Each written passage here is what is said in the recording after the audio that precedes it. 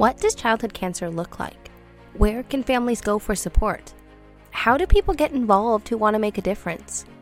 Those are the questions I've set out to answer on the Bridges of Gold, the podcast that takes you deep into the world of childhood cancer.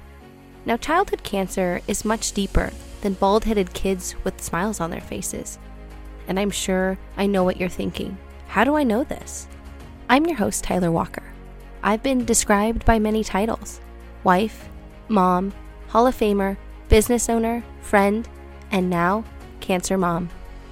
We'll dive deep into the world of childhood cancer and give listeners the opportunity to hear stories of hope and inspiration, hear testimonies from cancer warriors, survivors, and their families, as well as interviews with healthcare professionals and the amazing people and organizations whose sole purpose is helping pediatric cancer families. I am so glad that you are here, and we know that everyone's journey will not be the same, but I hope I can make a difference, spreading a message that gives these childhood cancer families hope and a place where they can find the information they need to access and find resources that were created just for them. I hope my work through Bridges of Gold and this podcast gives these special childhood cancer organizations a voice and a platform to be heard.